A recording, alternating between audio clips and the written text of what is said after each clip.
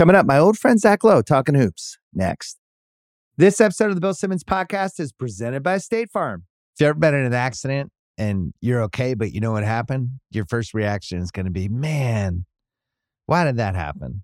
If you ever buy a new house or a new car or a new anything, there's this little rush you get when you're like, I did it.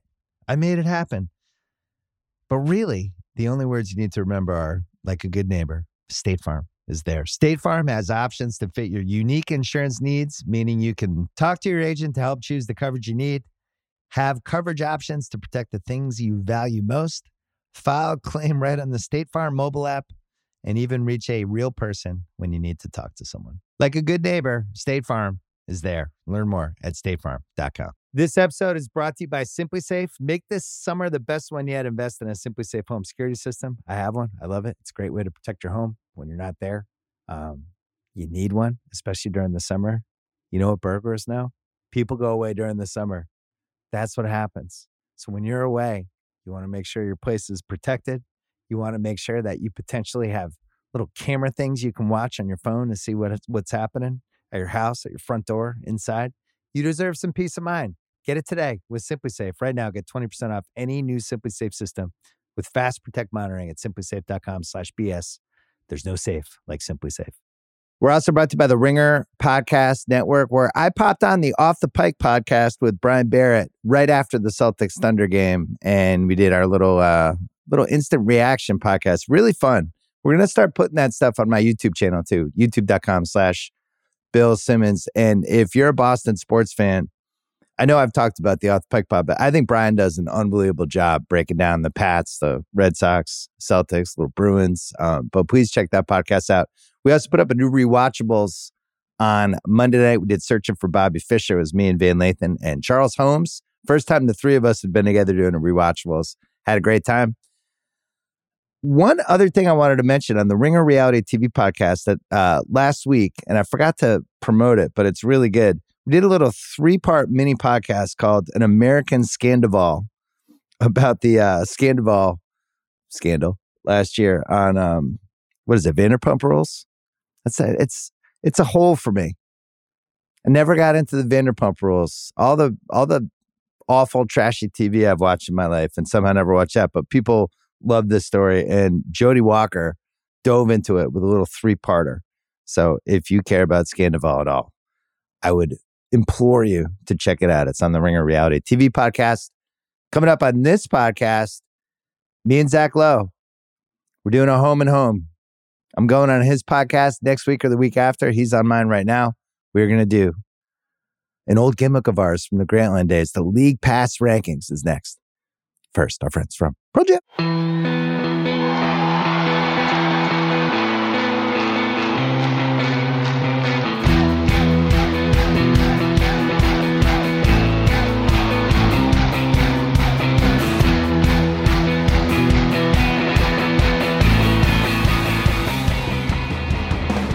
All right, taping this. It is a little after 9:15 a.m. Pacific time. ESPN TV personality Zach Lowe is here. I just thought, if you've been introduced that way, you're like a TV personality now. I turn on TV and you're just sitting at a desk with people talking about stuff. You know, you will be happy to know that on a recent flight somewhere, I wore the Grantland hoodie. And it's been almost 9 years since Grantland closed. And a guy just came up to me. I don't think he knew necessarily who I was. He just said, "Hey, love that hoodie. Really miss that site." And I was like, "Man, that's so nice to hear." As the years go by, I don't hear about it much, but you can introduce me however you want. There's going to be a circle back where people will be like, "Wait a second. Man, that site was up to some cool stuff. They did a lot of things." I was thinking it's our 10-year anniversary coming up of when we did the Celebrity All-Star game. Oh my God. Is it really? Yeah. It was in New Orleans. I remember that. 2014, February. In retrospect, I wasn't ready for that. I wasn't ready to be sitting next to a supermodel and Snoop Dogg on the bench. I just wasn't ready for the national WNBA scrutiny. players, Kevin Hart. I just wasn't I met Michael B. Jordan and I was too intimidated. I would be a little more comfortable now. I still have a lot of regrets and still think about things I could have done differently in that game. We lost down the stretch, but it was super fun. You were my I was 2008 Doc. You were my Tibbs. Just trying, you had a clipboard. Just trying to. We were both wearing suits, trying to look professional. Honestly, I just wanted to get through the game. As soon as the supermodel, and I'm sorry, I forget her name. I don't really follow the supermodeling industry. She's enormously famous, obviously. As soon as she sat down on the bench and started talking to me, because I think she could sense this guy's a little uncomfortable and would be nice to him. I was like, the TV cameras are going to pan to this. It's just the disparity in attractiveness is going to become a thing. Like, I just want the game to be over.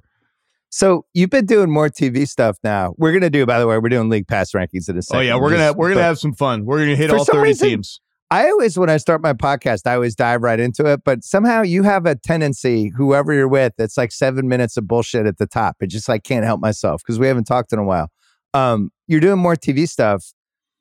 As I famously used to call you Spock when we worked together at Grantland, because you just try to be unemotional and analytical. But TV is the land of hot takes and proclamations and semi-crazy thoughts. And you're sitting there next to Perk, and we both love Perk. Perk will occasionally just say something nuts, or he'll say they should trade him, but not think of who should be in the trade. And I can just see your head, like I can see your brain just turning into tapioca a couple times a week. No, it's not. It's actually, so this not blew up, but this was thrown into most stark relief when Perk decided one day, I'm just going to say the Warriors should trade Klay Thompson. He said it before the show. He's like, so I'm going to say. And I said, that's cool, but like, for who? I mean, because Perk's whole thing was Klay Thompson's washed up. He's playing horrible. Look at these numbers. They should trade him. And I said, well, Perk, like, if we're going to say that, we should say for who. And so what I've learned is that's considered good television. Like if I in my Spock, if I use the Spock instincts to be like, so let's bring this thing back to reality. Yeah. And you can be kind of emotionally unemotional. And then that becomes a good, and we had a good, and Perk is totally cool with like, you want to push back at me and say that I haven't thought this notion all the way through. Like, go ahead, let's do it. So like it is a different world, though. It's a lot of Lakers. It's a lot of Lakers. Oh my God. Well, and everybody falls. I remember when I was doing it, you fall into whatever your persona is on the show, right? You're like well-sourced reality check guy. That's kind of how that's your lane, and it's going to come back to you, and you're going to be the more grounded one who's like, I put some thought into this. But then other people will go on and be like, I'm throwing the chainsaw into the hot tub guy. I'm just going to say some stuff, and I'm going to call people out, and that's my job on this show. And that's, everybody has a job. Yeah, we talked about the Bucks yesterday because the Bucks lost to the Pacers again. They're playing again tonight. I mean, there's so many Bucks Pacers games. So they lost again. It was the first game after ball game gate. Which inspired Perk and I to have a mock trial on television, like with daises and everything. And the segment was essentially, all right, the Bucks lost. How worried are we about the Bucks? What's the Bucks like anxiety level? I'm like, and then they come to me and I'm like, I don't know. They're 24-9. Like they're 11-3 in their last 14 games. I get that they're probably not as good as Boston so far, but like worry level, like, and then Dame had a bad game. Like, oh, Dame's 3-point shooting. I'm like, he's shooting about the same as he has for his career. Yeah. Just sometimes you just gotta be that guy. Anyway, let's do league pass rankings. There was some tough Halliburton just flying by Dame stuff in that game. Now, everybody flies by everybody in the league now, and that's going to be factoring into our league pass rankings. But sometimes I wonder, does it even really matter anymore? Like the Knicks get OG Anunoby, that mattered because there's 5-6 guys in the league who can guard everyone from Jason Tatum to Shai Gilgeous-Alexander. Like there's only a couple Swiss Army knife D guys. But like I think Derek White's an incredible defensive player. You can still go buy him because anybody can go by anybody with the way the game is called now. I thought Steve Kerr, he took shit for, there was some sour grape stuff with what he said, especially Jokic, who's certainly not a fishing for calls type guy. But at the same time, I do think about that when I watch these games. How are you supposed to defend? Where are the rules now, especially in the regular season? I don't understand it. I still think you can't win the championship with a bad defense. Like, it's all relative, right? Like if defense is harder in the NBA, there are still teams who are better at it than other teams, and more of those teams will get further in the playoffs. So like Derek White gets burned, let's say, right? So Derek White gets burned. Think of the Celtics options in that moment compared to name another team, the Blazers options when Anthony Simons gets burned. Option 1 is Derek White's just awesome, and he might block your shot from behind. Option 2 is Drew Holiday might diagonally switch from the 3-point arc, and Derek White might read that and diagonally switch the other way, and like, you're all cool. Option 3 is Kristaps Porzingis is guarding your crappy wing who can't shoot, and he's just going to destroy you. They have better built-in options on the back end. What was your favorite Steve Kerr before the rankings? Did you enjoy the Steve Kerr defense rant more, or the Steve Kerr is this a techno music club or a basketball game rant about the Phoenix Arena music? Which one of those did you enjoy more? I like that one. And listen, we don't know how many more years Greg Popovich has left. I think Steve Kerr is starting to see an opening for him as like the random, unexpected rant guy. Because there has to be a coach, right? Stan Van Gundy was in there for a while. He would do them. Doc would do it occasionally. But I think Steve Kerr sees a window now. And every once in a while. The keeper of basketball's soul and values. That's what he is. That's soul, values, and zags. Just be like, oh, I'm going to zag this way. You're not expecting it. I did a podcast with Brian Barrett on our Boston pod last night. But one of the things I talked about on that, talking about the defense, I went into that OKC game last night. Now we're delaying the league rankings even longer. And I was like, if the Celtics are really serious about winning a title, we're going to see Tatum on Shea at some point in this game. Maybe in the second half. This will be the next step, not just for the team, but for Jason Tatum. Because Jason Tatum 2 years ago, is looking at this game like Shea's one of the best players in the league. I'm one of the best players in the league. We're going to go mano a mano on both ends as this game gets to the end. But actually, that's not what's best for the Celtics, because to defend a guy like Shea, the ideal guy is somebody taller who can move with him like Tatum. It's not Jaylen Brown. It's not really White or Holiday as much. It's actually Tatum. And that's one of the ways to unlock the Celtics team is, can Tatum kind of give up a little of the offense in some of these big games if they're playing, let's say, Dame Lillard. Let's say Jalen Brunson in round 2. Let's say Shea in the finals or Devin Booker. Are they going to use him that way? And they did. Did you see what happened the last 6-7 minutes? They put him on Shea. I felt like I was like a baby all grown up kind of moment for me watching it. Yeah, they got down 18, I think, at some point in the fourth quarter and rallied to make it a real game at the end. And the last 6-7 minutes, mostly it was Tatum on him. Holiday was on the bench. Peyton Pritchard was playing over Holiday. And I did notice that. I did take note of it, and I did just sort of bookmark it in my head. It's like, okay, that's interesting. I wonder if he asked for that. I don't know if I didn't read the postgame comments, if they talked like Missoula, that was just his idea or anything like that, but I found it interesting. League pass rankings. I mentioned OKC and Boston, who are going to be very high in these. So what year was it? 2012, we came up with, and Grantland, we came up with, heading into the year, one of the NBA previews. I think it was the first year we were working together. It was like, all right, let's try to rank these teams from 1 to 30.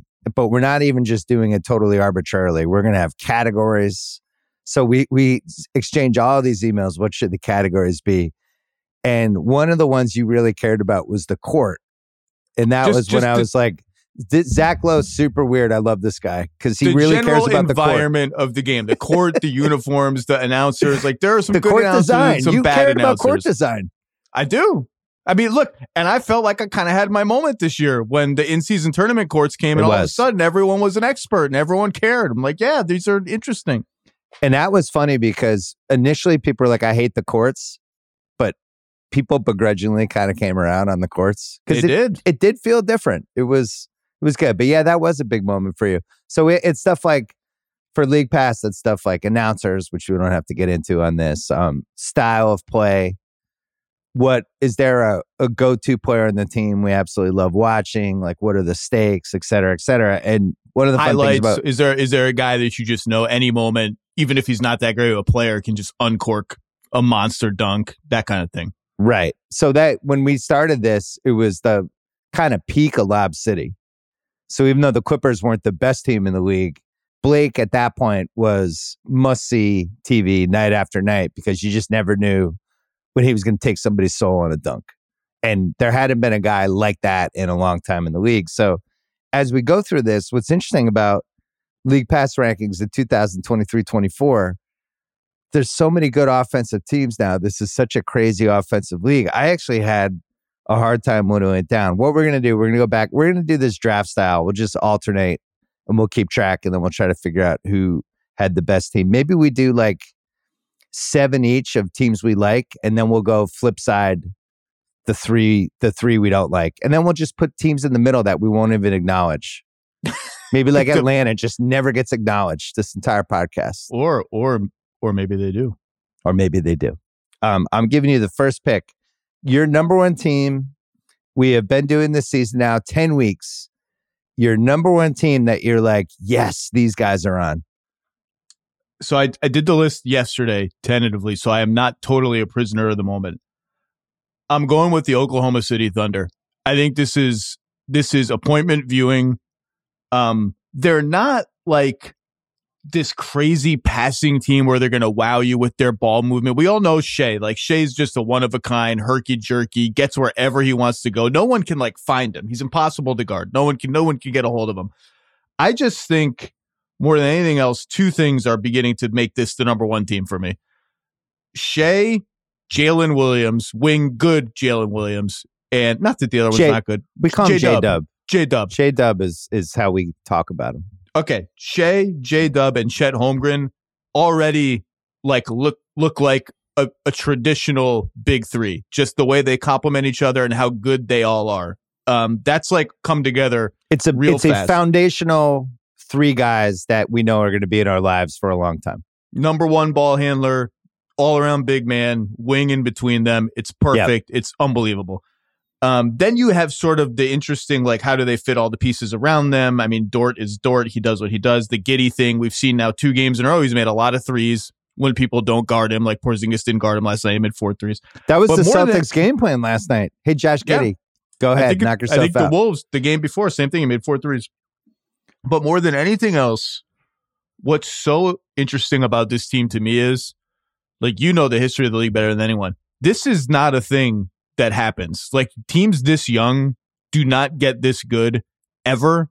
And the teams that have been this young and this good, like the Oklahoma City Thunder team of 10 years ago with Durant and Harden and Westbrook, get there, at least in that case, on the back of like incredible young athleticism. And not that they didn't have basketball talent and IQ, they did, but like Durant is the 7-foot unicorn. Serge Ibaka is jumping out of the gym. Russ is like a locomotive, et cetera, et cetera. They just overwhelm teams with force and speed. This team has some of that. Like, Chet is big and mobile, and Jalen Williams is a tank. J-Dub is like a tank with these step back jumpers at the end of games. But they play with like a calm and a maturity and a lack of mistakes that is like, I just don't ever remember a young team. Like, if you just looked at them from like on a blurry non-HD TV from 15 years ago where you couldn't see their faces and how young they looked, you'd be like, man, this team's been through the wars. Like, they don't have to turn the ball over. They make the right pass every time. They make the right read in space. Like, they just don't play like a team that's their age. And they are, I mean, you've been on the bandwagon all year before the season. Credit to you. Like, I didn't think they'd make this big of a leap. And you've also been on they're ready to win now. Like, they can make a trade and be a championship contender. Like, they're a contender right now. I watch them and it's part enjoyment and part like, what the hell am I watching? This is not supposed to happen. There were some historical signs this could happen because they had, and that was part of my case before the season, why I thought they could be a top 3 seed, because they were hitting these little checkpoints. Even last year, going 40 and 42 without Chet. It's like, all right, let's add Chet. What Jalen Williams did in the last 2 months of the year, and if Shea can go up a tiny bit of a level, and the conference is kind of funky, 50 wins. I really believed in it. I think the part that I underestimated was the Shea part, because it's just happened too many times now. I went on Termini and Eddie's show yesterday, and I was saying, to me, we always throw around the phrase top 5 guy. But at some point, you really have to like name your top 5. And to me, he's bumped out Tatum at this point. And I just think he's one of the 5 best guys in the league. Over and over again, he's either beating the other best guy in the team or he's matching them. But he's never getting beaten by those guys when it turns into a mano-a-mano thing. Yesterday, what was so interesting, there were 3 possessions where they won the game. They were all on offense because the Celtics' offense was actually pretty good down the stretch. 2 Shea, Chet, little pick and pops where Chet hit a three and Porzingis didn't come out in time. And then the third one was they wanted to get Shea on a switch on Derek White, which is nuts because Derek White is great, but they want to get him off Tatum. And Jalen Williams was on Tatum with the ball. And he's like, fuck it. And just went by him and scored in the last minute, the most important thing. When he did that, I was like, oh, you guys are ready like now. So I guess the question is, what's the trade? By the way, I had them number one too. Not recency bias. They've been the team I've watched the most this year other than the Celtics. I enjoy watching them the most. They passed Denver for me because Denver's just so clearly we won the title last year. We're going to be fine. Don't worry about us. We'll see you in April. And OKC night after night has been the star of the league. Well, and people know us, both of us, like for a team to pass Jokic's team in the league pass rankings is very, very hard to do. And I'm glad you brought up those SGA Chet pick and pops at the end of the game because that's the kind of maturity I'm talking about. Like as soon as they moved Porzingis from Giddey to Chet, they pivoted right. Like they didn't waste one possession. Like, okay, now we got the big guy on Chet. Let's go pick and pop and see if KP can get out there. Like right away. It was really, they're well, Mark Dagnall too, man. They're well coached. Dagnall might have a case for best coach in the league now. Because, I was feeling that way. You can't go there. Best coach in the league? I'm just saying he has a case. I'm not saying I'm ready to call him the best coach in the league, but I've started thinking about it last year when they had no big guys at all. And they were always in these games. And I remember seeing them in person against the Lakers. I've talked about this, the LeBron scoring record night. Yeah, I was there too. And there was that long, long break. And most of the time you see situations like that. And the other team is just like, man, this is such an honor to be here. LeBron is incredible. They were pissed. They wanted the game to keep going. They ended up winning the game. Presti clearly has figured out some sort of secret sauce that, smartly, unlike Daryl, when Daryl had figured out some inefficiencies in the late 2000s, he's like, I'm going to give a long interview to Michael Lewis and talk about all the things I'm doing. And the league was like, wait, what are you doing? And they stole like 9 of the things. Presti, my guess is he looks at length and competitiveness. I think he specifically targets certain guys that just are wired differently. And Kason Wallace is like that too. That guy, he comes in, 17, 18 minutes a game. He'll guard the best guy on the other team. He hits threes. He plays under control, and he's really competitive. And they'll miss with the occasional Poku, but even Poku makes sense for what that Presti model is because long, gangly, weird guy, but he's kind of maybe something. So they rolled the dice with him. But don't you think, is there anything else? Competitiveness and length. And also IQ recently, the last few years, he's been looking for guys who can really make the next play in open space. And Poku's the kind of swing you can take when you have more swings than anybody else. So you can afford to say, all right, this guy's just like a weird 7, whatever he is, and take a shot at him. But that's so weird why they didn't take Şengün. I know you'll never get over that. 8 teams in a row passed him up. We did the post draft preview and we were like, oh my God, like how does he go 16? But he just felt like a classic OKC guy. I do think they need one more big body, and they have to decide those role guys they have who all play like 13 minutes a game. Are they better off cashing in and getting somebody who could play like a legitimate 22 to 25 who's got real experience? I think they're in a dangerous spot because you almost don't want to mess with this. This team plays so well together and they all have Shea's personality. That's another thing. I think part of his MVP case has to be the team has taken on what his personality is, which I think is part of, that's what happened with Jokic the last couple of years. Like that team is unselfish like Jokic. Shea, the team is like calm and in control, and they play really hard. And that guy, can you name 5 things about Shea? I think he's the most unlikely NBA superstar we've had in 15 years. I don't know anything about the dude. He doesn't really do interviews. He's not a big social media guy. He's just atypical with all these other dudes. You feel like you have so much knowledge of every piece about them. He's just like this mystery dude that just comes in and takes on all the other guys. Like think about Tatum. We know like what Tatum's kid looks like. We watch him shoot shots before games, and Tatum's in all these commercials. I'm sure Shea would do commercials, but he's the most mysterious star we've had in a long time. Well, and there have to be, I have not done it, whether here or in Oklahoma City or anywhere, but there have to have been national writers in addition to local writers who have put out the ask of like, hey, I'd love to do a 20-minute sit down with Shea, or like do a big thing on Shea and Shea's background and like, what's this guy like? And just like, unless I've missed it, like that just, he doesn't care. That's either no one's asking or the Thunder and or Shea are saying no. And like, we just don't see that piece ever. Like I don't know much about him. One of my big regrets, just that, as you know, I love being right and love predicting things ahead of time. I watched Shea for that whole year. I never saw this. I knew he was good. We all knew, like, this guy's good. This guy can be a starting guard on a championship team. He's really good defensively. He's really smart.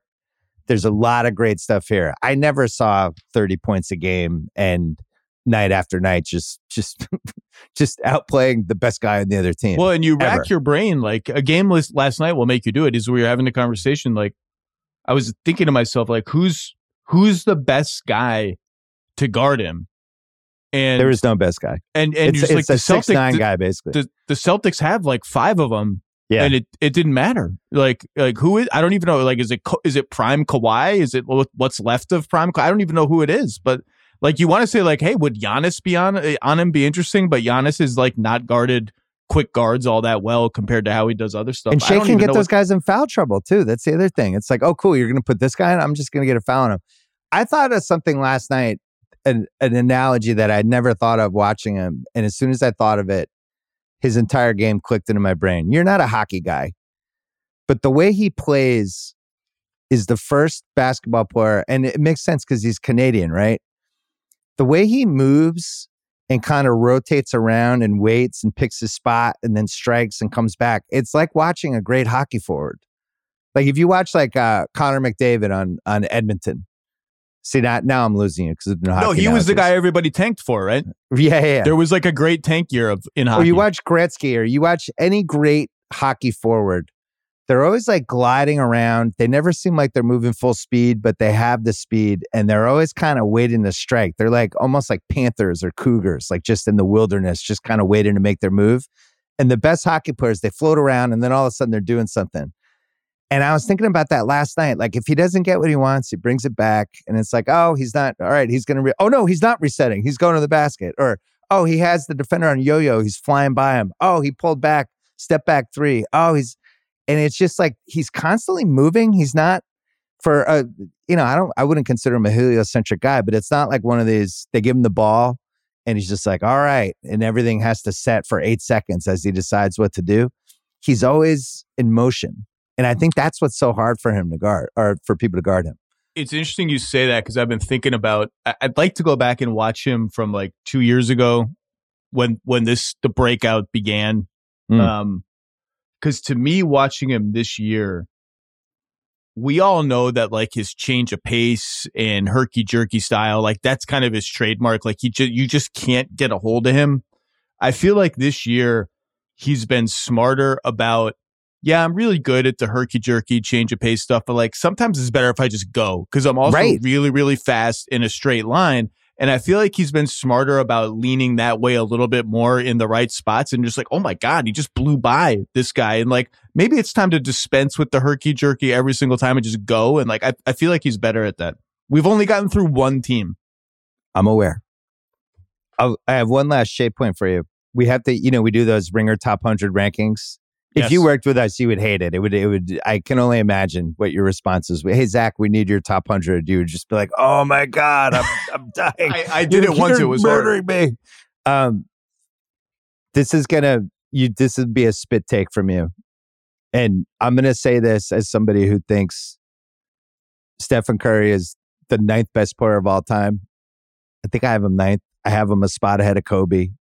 He's one of my favorite athletes of all time, much less favorite basketball players. I had Shea bump him and Tatum out of my top 5. I gave Shea the 5th spot and I had Curry 6th. And Curry has the playoff experience.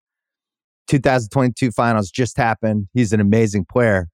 But if I'm just judging right now when I'm watching day after day, Shea's just a little more consistent than Curry is. And in April, Curry might jump him in my rankings again. But from what I've watched these first 10 weeks, Shea is the best guard in the league. And I don't even know if it's debatable.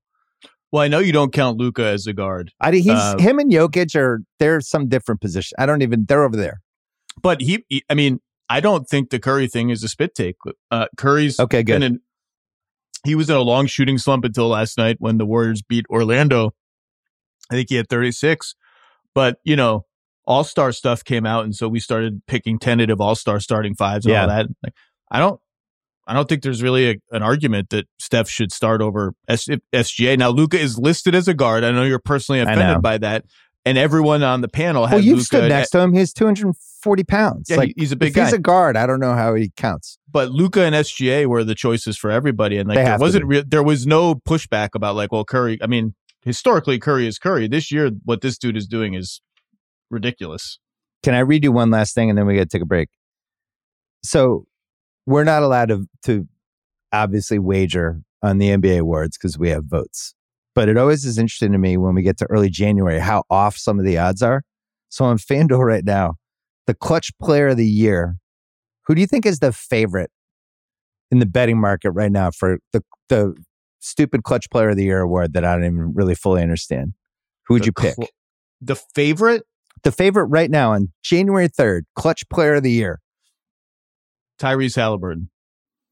He's third at plus 650. For some reason, Dame is first at plus 340, and then Shea is plus 340.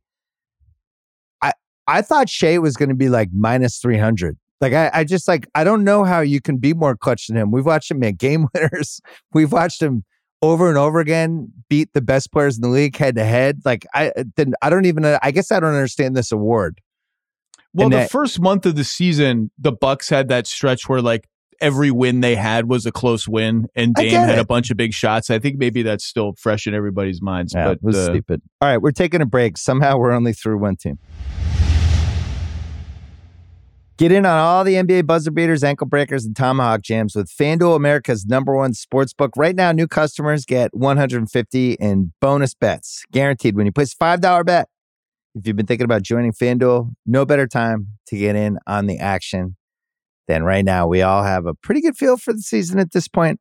There's some really good future stuff on FanDuel that I would encourage you to check out. I'm not allowed to bet on this stuff because I have a vote with the NBA awards, but you're allowed to look at the sixth man of the year. Jaquez has unbelievable odds right now for that. Clutch player of the year, Shai Gilgeous-Alexander. His odds are still really good, but I would go check out the futures because there's some good values right now. They have an easy to use app on FanDuel. All these different bets. You can do live same game parlays. You can do that for the NFL playoffs coming up. You can go to their parlay hub, which is a great place to find some suggested parlays. All you have to do is visit FanDuel.com/BS. Make your first bet a layup. FanDuel, official partner of the NBA. You must be 21 plus and present in select states. $5 pregame moneyline wager required. First online real money wager only. $10 first deposit required. Bonus issued as non-withdrawable bonus bets that expire 7 days after receipt. See terms at sportsbook.fanduel.com. This episode of the Bill Simmons Podcast is presented by State Farm. If you've ever been in an accident and you're okay, but you know what happened, your first reaction is going to be, man, why did that happen? If you ever buy a new house or a new car or a new anything, there's this little rush you get when you're like, I did it. I made it happen. But really, the only words you need to remember are, like a good neighbor, State Farm is there. State Farm has options to fit your unique insurance needs, meaning you can talk to your agent to help choose the coverage you need, have coverage options to protect the things you value most, file a claim right on the State Farm mobile app, and even reach a real person when you need to talk to someone. Like a good neighbor, State Farm is there. Learn more at statefarm.com. All right, coming back. League pass rankings. OKC was #1 to me even before last night. By the way, you forgot to mention they're shooting 50, 39, 80% as a team. These 50, 40, 80 teams, when we first got to know each other 12 years ago, if I had said 12 years from now, there's going to be 50, 40, 80 teams, you would have been like, fuck you. No way. What did they change the rules? Did they have like increase the size of the basket? They have like 8 guys shooting 40% from three. The Thunder. My #1, or I guess my first pick is the Celtics.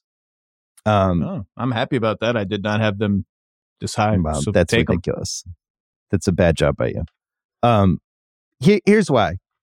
There's 2 reasons. Now, obviously, I know it's my favorite team, but as you know, I'll be hard on my team if they deserve it, and I would not normally want to put the Celtics second on this list. But there's 2 things. One is the Porzingis piece has been so much fun to watch game to game, how they use him. I'm just fascinated by it. I was looking at some of his stats from Dallas. He's basically averaging the same he did in Dallas. He's 20-7, right? That's what he did in Dallas. But in Dallas, his 2-point shooting is like, he took like, his 2-point shooting was like way lower. His free throw attempts, I think he was at like 3.2. He's at almost 6 for the Celtics. The way they've used him, they've kind of unleashed him into this way more efficient version of him versus the guy we saw in Dallas, who was basically go stand over there. Occasionally, Luka will do a pick and pop with you. We're going to post you up with no warning. It's going to be super obvious and it's kind of going to look ugly. And then people are going to think you're not a post up player. The Celtics are like, all right, this person's on you. We're going to leverage this. Let's put you at the foul line. Oh, they're putting Bogdanovich on you? We're going to put you at the foul line. You're just going to shoot over him. Oh, they're going to put a guard on you? Go into the corner. You're going to get wide open threes. He's not even shooting that well. I think he's 33% from three. And that's one of the interesting things about the Celtics team. Tatum, Brown, and Porzingis are all under 35% from three. This is one of the best offensive teams in the league, and I don't even think they're shooting that well yet. I think White and Holiday, their 3-point shooting's been up, and some of the bench guys, but for the actual starters, not the same. So that's the Porzingis piece is one. And then second, just quickly, just Drew and White on the same team is super fun. You mentioned earlier with the OKC, like they're allowed to do some stuff on defense that other teams don't have access to. With guys jumping off, guards blocking layups at the rim, guards messing up 3-on-0 fast breaks, like what happened with White last night. It's just so fun to watch those two. And I don't really know what point of the career Drew is at right now. Like his 2-point percentage is 47.9, which is brutal. Last year was like 56. And it adds up to the eye test of he's not really finishing in the rim the same way. 3-point shooting's good. But he did get hurt earlier in the year. I'm not giving up on that. But those two things have made it super fun for me. Also, they're really good. Yeah, they're awesome. I had them 6th in my draft, Fair. and as you will see from the teams I pick, I'm a prisoner of the moment a little bit in some teams that are fresher and have more interesting questions to answer. I just think the Celtics are awesome. They are very fun to watch on both ends of the floor and how they play.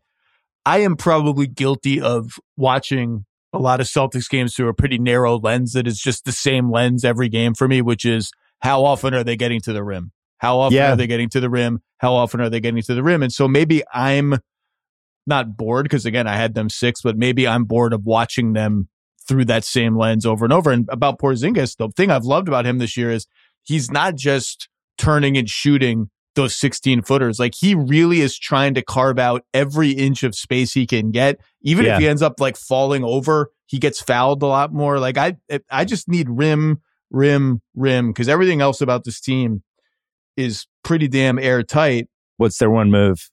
Yeah. Are you of the school of thought that Hauser, Horford, Pritchard, Cornette, whoever is not enough off the bench? They need one more guy off the bench.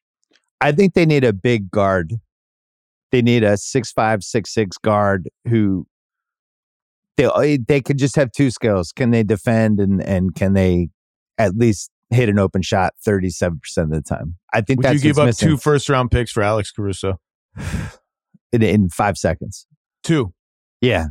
I don't care about picks. The Celtics are going to be good every year. I don't not sound like James Jones, who should have cared about picks. And was like, yeah, I don't really care about, we don't care about first rounders here. It's like, maybe you should have. You took Jalen Smith over Tyrese Halliburton.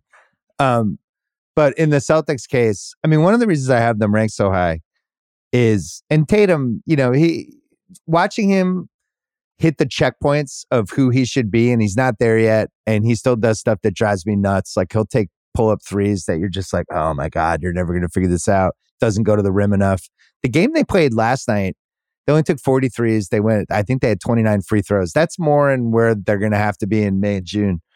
But to me, it's like, I don't know if this team is going to be together in the same way again. I don't know how long Jalen's going to be in the team. He's making $50 million a year. At some point, you got to pick and choose how many expensive guys you can have, especially if the media deal isn't what the league seems to think it's going to be. What's Holiday's next contract going to be? Is he going to take less? Is it going to be like an Al Horford situation? I love it here. Or is he going to cash in one more time for $100 million for 3 years from somebody with cap space. So this literally feels like their best chance to win a title since 08. I mean, they have the most talent. It's the best team since 09. It's the best team since 09, which got derailed by KG's injury. Yeah, and this is it. They have the most talent. They have a guy who can go head to head with some of the best guys in the league. They have balance. That's why I would do Caruso in 5 seconds. All right, you're up. I mean, I don't think we need to spend too much time on this. My next pick was Denver.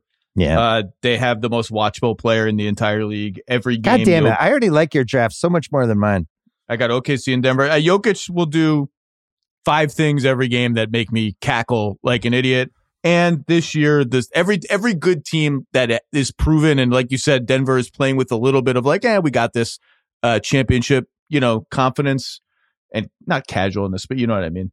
They still have to have a subplot that ropes me in, and the bench and like Peyton Watson and Julian Strother and Christian Brown. Yeah. Like, that's the subplot. And it's a fun subplot. I like that subplot. Doesn't always work for them every night, but I like it. Not sure about Strother yet.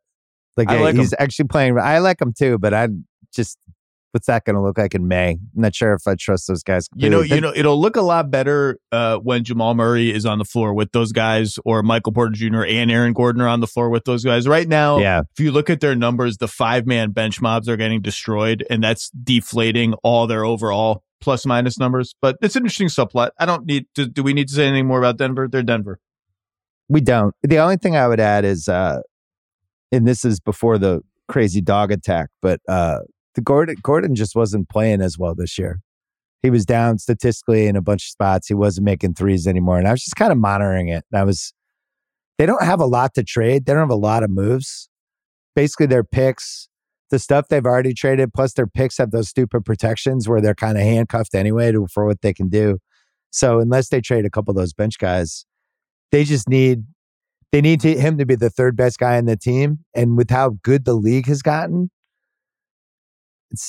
I think it's a harder case to make this year. And you remember, he almost went sideways in round 2 last year, and the Lakers just weren't guarding him at all. Or round 3, Lakers weren't guarding him at all. They were like, all right, it was a little giddy last night, but then he kind of rallied and got out of it. But I'm just kind of monitoring that. You're monitoring, okay? I get frustrated with them because, first of all, I've watched them for so long. And I just kind of know when they're a little bit on autopilot now, or they're all right, fine, all right. And they have a bullseye every night, which is just a different place to be in. Every night they go to whatever city or they're playing whoever, they're the champs, and teams go at them really hard. And sometimes it doesn't seem like they totally want it. All right. My next team, Minnesota. Now, we basically listed the 4 best teams in the league right now, or 4 of the 5. I've just really enjoyed how improbable all this was. Watching Edwards trying to figure it out as the top guy. The Gobert renaissance has been bizarre, but the thing I really like about them and why I think they matter in the league pass rankings is they really bring it every night.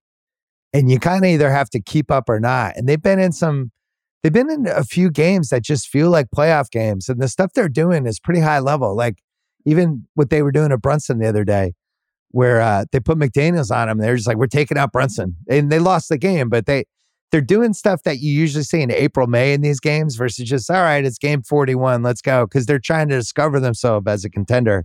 And Edwards is just so aggro. It's great. He really thinks he's the best player in the league. He loves talking shit, and he's not afraid of anybody. And I've enjoyed that. So, and do you see they're 11-1 in clutch games this year? I did not see that. Their close games are really fun close games. That's another. So if it's there's 7 minutes left and it's it's Minnesota 90, Toronto 88, you're like, oh, this will be fun. So I have them 4th. I don't know if I can remember anyone making a bigger bank shot leap than Anthony Edwards has made from last year to this year. Last year it was does he have a bank shot? And this year it's he's making these wide angle bank shots that don't even look like you should shoot bank shots on them, and they go in every time.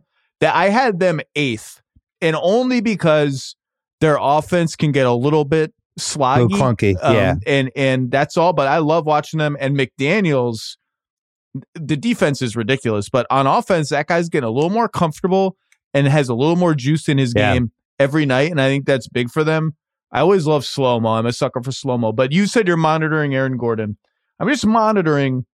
Minnesota's got the best record in the West. They're awesome. 19th in offense right now. It's sitting there as like, you keep waiting for it to get, like, on some nights it looks really good, and then you look at the numbers and okay, number one their defense is real. I'm monitoring it. That's all.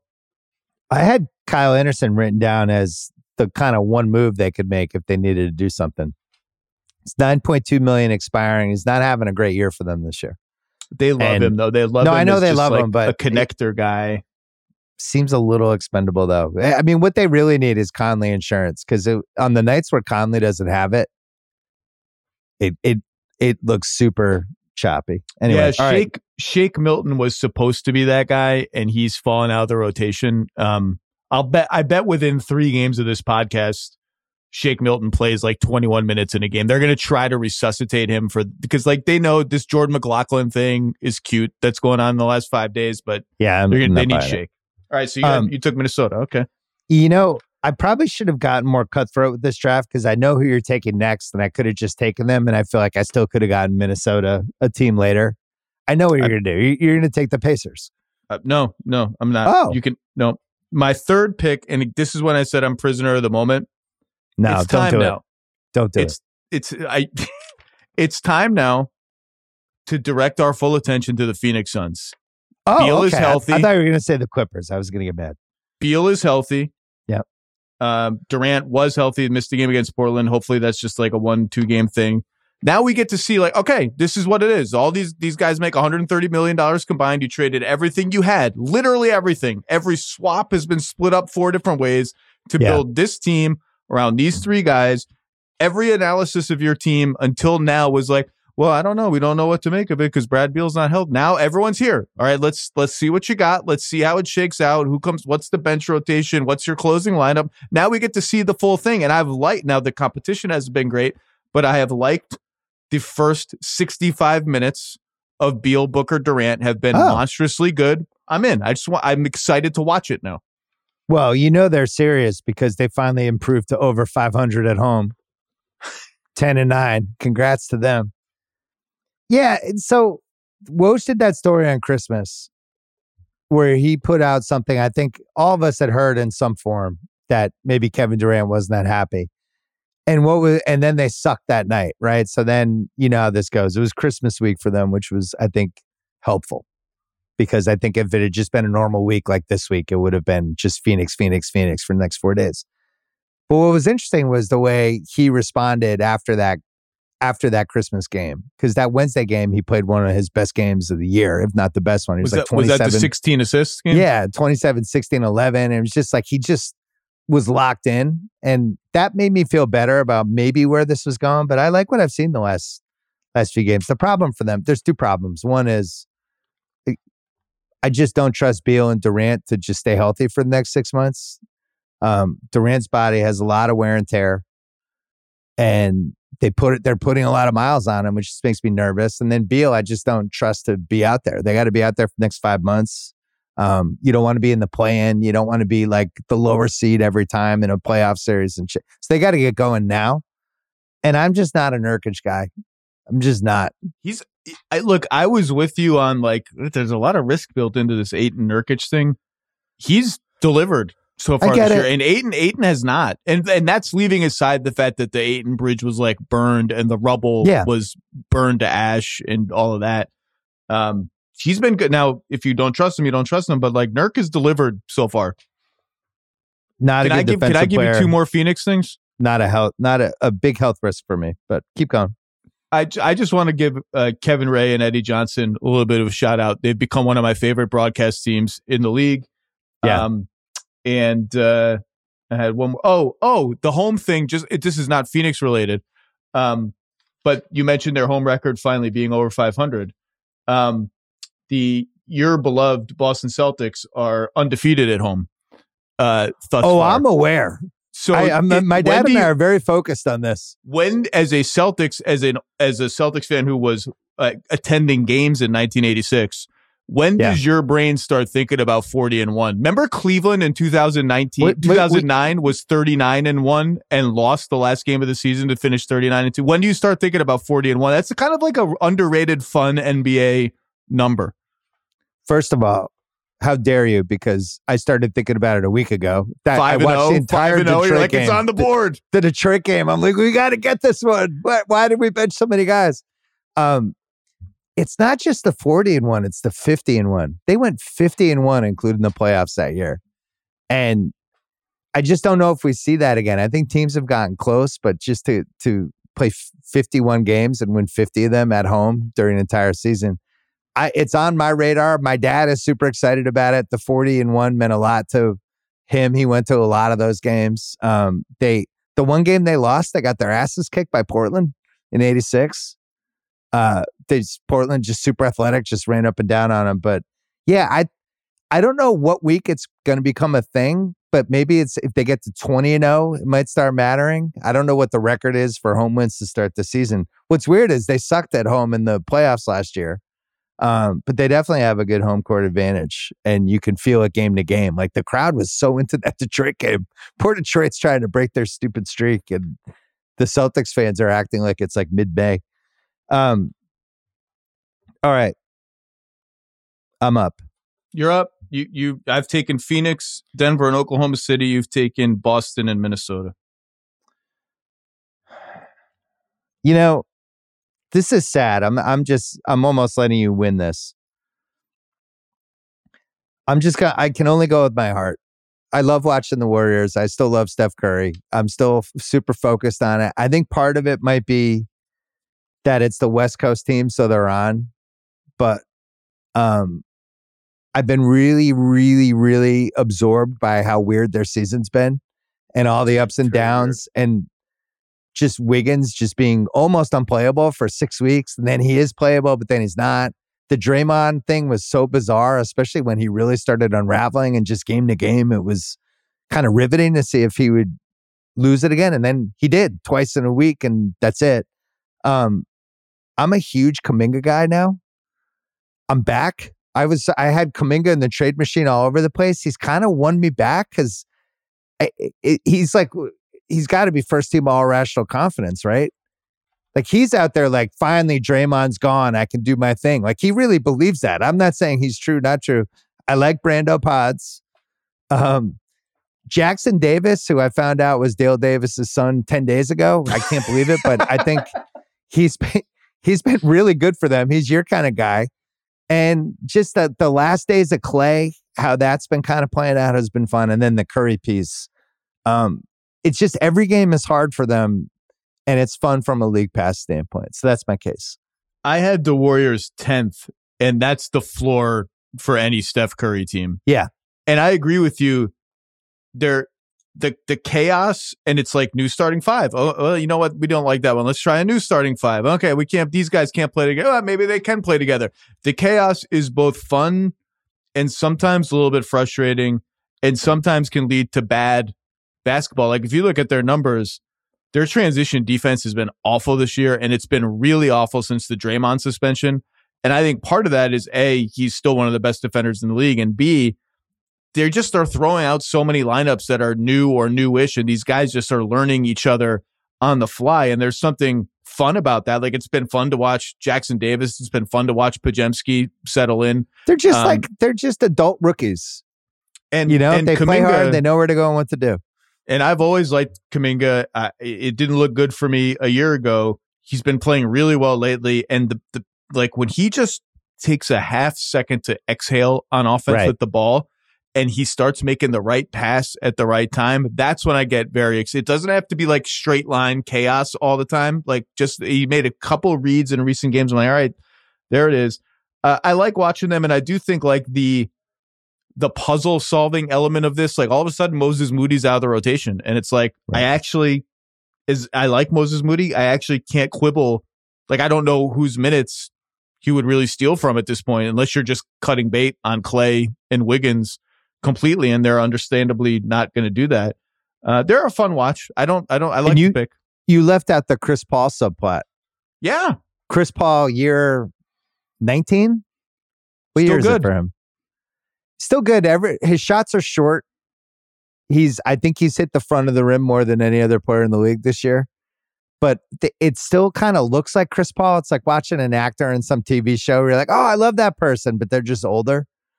But he still kind of knows where to go, what to do. My guess is he's the one they'd trade. I mean, not to step on Perk's corner, but the real baller trade would be if Clay was in it, because I think then whether you give Moody those minutes, you Clay and picks or whatever you want to do, like Clay's probably the most expendable of these dudes, but Clay also has the playoff pedigree and they're going to wait for him. I just don't think they would ever trade him ever.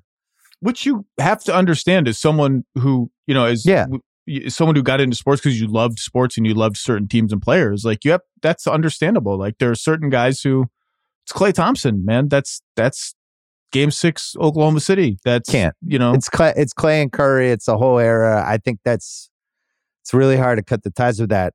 With that said, there is one trade I think they could and should make, and we're going to get to that next. This episode is brought to you by Michelob Ultra, the official beer partner of the NBA. It's just what you need to sit back and enjoy the game, and they're also getting fans closer to the game than ever. You can win exclusive NBA prizes like courtside seats, signed memorabilia, and more. I love Michelob because of how light it is. It's only 95 calories with 2.6 carbs. You know what the perfect time for Michelob Ultra is? A little doubleheader, little NBA doubleheader. Right? First half of the first game. I don't know, West Coast time. That's usually about 5 o'clock, 5:30. Perfect time for a beer. You can do it. Grab a pack to enjoy today. Learn more and enter for your chance to win at MichelobUltra.com/courtside. LDA 21 and up. This episode is brought to you by Simply Safe. Summer is all about fun vacations, but I know that being away from home can be stressful. So many things can happen. That's why I like to recommend Simply Safe, award-winning security that can help give you peace of mind when you're away. The only thing you should worry about while you're on vacation is having too much fun. I have it in my home. It's great. Couldn't work better. I think Simply Safe is the best because it comes with a variety of indoor and outdoor cameras, sensors to detect break-ins, fires, floods, and more. It's backed by 24/7 professional monitoring for less than $1 a day. It's given me, my family, many others real peace of mind. I'm waiting to have it too. Try it out. A 60-day money-back guarantee. No contracts right now. Get 20% off any Simply Safe system with Fast Protect monitoring at simplysafe.com/BS. That is Simply Safe with 2 S's. Simplysafe.com/BS. There's no safe like Simply Safe. Last note on Golden State, and then we'll keep going with the league pass rankings. I didn't think they would trade Draymond, and I kind of think they will now. Ooh. And I say that in a way that will probably get aggregated by one of those stupid sites that we hate. I just think they're playing better without him. I think too many things have happened. And I think it's like one of those relationships where you kind of just have to break up at this point. And he's going to have real value to other teams. I'm not sure who those teams would be, but we could probably guess a few of them. And I think maybe you move on at this point. It's been really interesting how little everybody has said on both sides about this. What the Warriors aren't saying is, look, Draymond's always going to be in this team. It's when he gets his head right and he's back, he's a Warrior for life. Nobody's saying any of that now. I just feel like the door is way, way open for some sort of move. And by the way, the trade deadline's in like 6 weeks. They asked Kerr the other day, Draymond hasn't been back in the building, and he's like, he needed some distance from us. We needed some distance from him, whatever he said. That was 18 hours ago. Steve Kerr said that after the Magic game last night. Yeah, that was not nothing. No, because we're 10 games in, and I remember, there were some anonymous reports a week, 10 days ago that, 15 games started to be the number that was like ballparked in some published reports. I can't remember where. Well, we're at 10 now, and it does. Part of the reason they are interesting to watch is you can see them in real time, not necessarily evolving past Draymond, but having to construct a team without him and finding some answers that work and some that, they've been, hovering around 500 without him. It's not like they're killing it, but I do find it interesting that you say he would have a lot of value because he has 3 years left on his contract after this. And obviously what's happened has happened. I think trading him for something that can help you win today, if that's your goal. Like I'm interested. I would be interested to see you. We may not have time now, but he seems to be a very tricky player to trade right now. Like you'd have to imagine there are some teams who would be like, oh no, that seems like a lot for us to take on at this point. I'm glad you corrected me. Saying a lot of value is strong. Do I think teams would talk themselves into him? Yes. Are you thinking like Lakers kind of teams, or are you thinking the Lakers have to be on the list? Like, are you thinking just bad teams who like, culture and defense and grit, like bring him into Detroit or Charlotte and like he can help our young guys? Culture might be a little tough. Might be a tougher case. I don't know if you're Cleveland. Well, and we're just going crazy now. Let's go. Well, if it's Cleveland and it's like we have this whole pretty big sample size now that maybe this Jared Allen Mobley thing doesn't 100% work. And what if we got Draymond and Moses Moody and a couple assets and we gave him Jared Allen. And now we put Draymond with Evan Mobley and we have a proven 4-time title guy and maybe this will convince Mitchell to stay. They claim they're not trading Mitchell. But they do. That was the team I was thinking. By the way, don't aggregate that because that's just a thought experiment. I have no inside info. What if you're Orlando?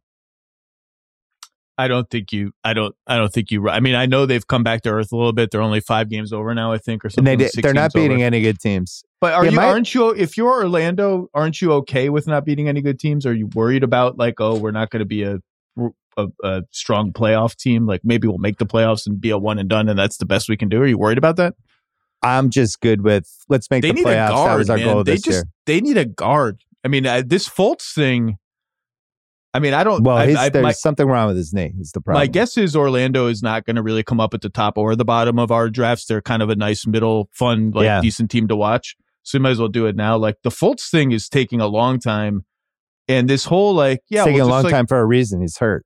Yeah, and like Anthony Black, it's like a nice thing you can do in the regular season and stay afloat. It's not a real thing that you can start that guy and play him for 14 minutes, and then your backups are Cole Anthony, who's good, and Gary Harris, who's, I don't think was projected to be this big a part of the team this year, and Joe Ingles is already hurt.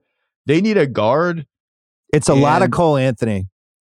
Who's good, but it's a lot of Cole Anthony. And Suggs, for as much as you and I like Suggs, and Suggs brings all the intangibles and like the grit and the toughness, there still are going to be like a lot of like 3 of 11, 7 points kind of games for him. I had this written down because I didn't know if we get to Orlando. This is the exact sentence I typed. Kind of a fun Zach LaVine team. If it's just the Fultz Harris expirings are over $30 million, maybe you throw them Denver's protected 25 first so they could save some face and say they got a pick, and they take on that LaVine contract, and now you're putting LaVine in like those Gary Harris, I don't know, Fultz / whatever minutes. I'm letting him cook. Not doing that. Not doing that from Orlando. That's why I said kind of fun. I'm not putting LaVine in any team where he can plausibly tell himself, "Oh, I'm the guy. I'm the best player on the team." And I could see him going to Orlando and being like, "Well, these guys are young. Like I'm a 2-time All-Star, gold medalist." So you're saying he has to go to the Lakers? I'm not. Do you think the Lakers want to do that? No, but we've seen GM LeBron has made some crazy things happen. GM LeBron has provided a lot of fodder over there. I can't wait for owner LeBron. I was just about to say, owner you're LeBron's excited gonna about be unbelievable. Like what's going to happen when he's actually in charge of a team and he's just like, let's do this. What's the name of the Vegas team going to be? What do we think is a good name for the Vegas team? Like the Vegas Dice? No. All right. Does it have to be gambling related? Yeah. Well, what do they call the WNBA team? Aces. That's the Aces? Yeah, that's gambling related. Yeah, no, maybe I understand. I'm saying we can't get more. We can't just say, I'm not anti-gambling. We just can be a little more creative. Las Vegas just has to be, can't get a little. Golden Knights is kind of fun. Vegas That's Blackjacks team, right? Blackjacks, craps, roulette. I mean, we know what the Seattle team's got to be named. Las Vegas Wheel? Wheelers? Kind of like the Whalers? All right. So far in the League Pass draft, you took OKC, Denver, and Phoenix. I have Boston, Minnesota, and Golden State. I like your side way more. What do you have for the 7th pick? So I'm thinking of zagging and going further down my rankings just for the sake of fun, but I think I can get this fun team that I'm thinking of taking now one more pick from now. So I'm going to stick chalk, and I'm actually going to take the 4th team on my list, which means I've gotten 1, 2, 3, and 4 on my list. And we've spent all year, all of us, nitpicking the fault. They don't do this well. They don't do that well. The coach is this and that. You know who's really fun to watch? Giannis. Giannis is still really fun to watch, and Dame and Giannis together are fun to watch. And this has been the best offensive team in the league for the last 6 weeks of the season, thereabouts anyway. I think they're 3rd overall now. I still think the Bucks are pretty damn fun, so I'm taking the Bucks. Easy, right? I don't enjoy them. We all know the perimeter defense, and I want to see Beauchamp and Jackson play. Well, we all know that. I get the problems from a sheer entertainment standpoint. This team's pretty damn fun. They seem to be in a lot of fun fourth quarters. Yeah. You never know when Giannis is going to blow a gasket about something dumb that has nothing to do with the game and just create a WWE kind of scene, like knocking over ladders and, storming into locker rooms. You never know. I had them later in my top 10, but for the big thing is Giannis, who seems to have a real edge to him now, and I don't really fully understand it. It's game to game. It's not just like what happened that Indiana thing. He seems mad way more often than I ever remember it at any point in his career. Mad, I mean, like competitive mad, not like Draymond might unravel mad, but he's just really feisty.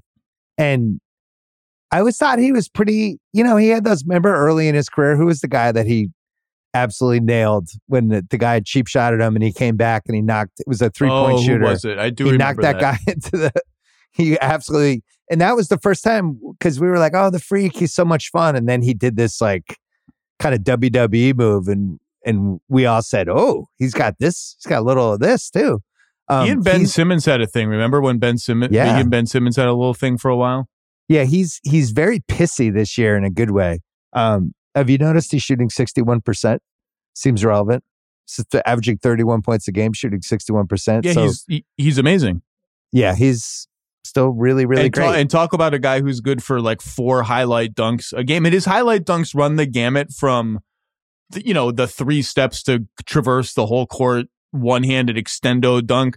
But my favorite Giannis dunk is when he's just stuck under the rim with 4 guys around him. And he just rises up like a superhero and just rudely dunks on top of all of them. Yeah. That's my favorite one. They're also fun in the fourth quarters because they can't get stops and nobody can really stop them either. So it just becomes a pinball game. I will say, though, the one thing I don't love about them is it's a lot of free throws. I think him and Dame combined are almost 20. And that's just not that fun for me. I like the flow. So that's why I had him. Middleton's playing better too, but yeah, free throws knock teams down. Orlando's number 1 in free throw rate. That's one of the reasons they're not that entertaining to watch. Well, I can't believe what value here at number 8. I like my group more. Indiana's got to go here. Indiana should have probably gone sooner. Indiana's averaging 126.4 points a game. 126.4 points per game. That's their average for games. Every single game, they score at least 126 points. I looked up some of the mid-2000 seasons. The 2000 Mavericks led the league at 103. So they scored 23 more points a game than the leader in the league in 2003. They have 8 guys averaging 10 points a game. They're shooting 50%, 38%, 80%. 8 guys averaging 10 points a game? 8 guys, including Jalen Smith. Not one of them is like a garbage time guy? Like they're legit? That's like... all 8. They have 8 10 point. Aaron Nesmith is shooting 50% from 3. What a year for those of us who have been on Aaron Nesmith Island for 3 years. Those of us, it was me and you and one other person. I think what we're watching... And I think Halliburton got discussed more than enough during the in-season tournament, which you have abbreviated now to the IST. Is that what we're doing, or is that you're just trying it out? I think that's a placeholder until they name it, until it becomes something. The Amazon in-season tournament, the Poulan Weed Eater in-season tournament, whatever it ends up being. What Halliburton's doing this year is very similar in my head to when Nash went to the Suns and just something was happening. Or like, what's this? This is weird. And oh my God, they're going to play like this every game. I don't think it's necessarily going to work long term. I don't think they're going to win a first round series, but they were the most intriguing team to me with Anunoby. I thought they might get into that. And I don't know if they're buyers or sellers. My guess is that they might be buyers because they have some assets. I'm not really sure where this team goes over the next 6 weeks, but I really like watching them. Yeah, they're fun to watch. I can't quibble with it. There are just some nights where they get killed. No, not even when they get killed, when it feels a little circusy to me. Like where it feels a little bit like a carnival. It's like, can either the teams involved try a little bit on defense? Like, do you have a plan? Do you have an idea? Can you try out an idea for not giving up 125 points a game other than score 130 points a game?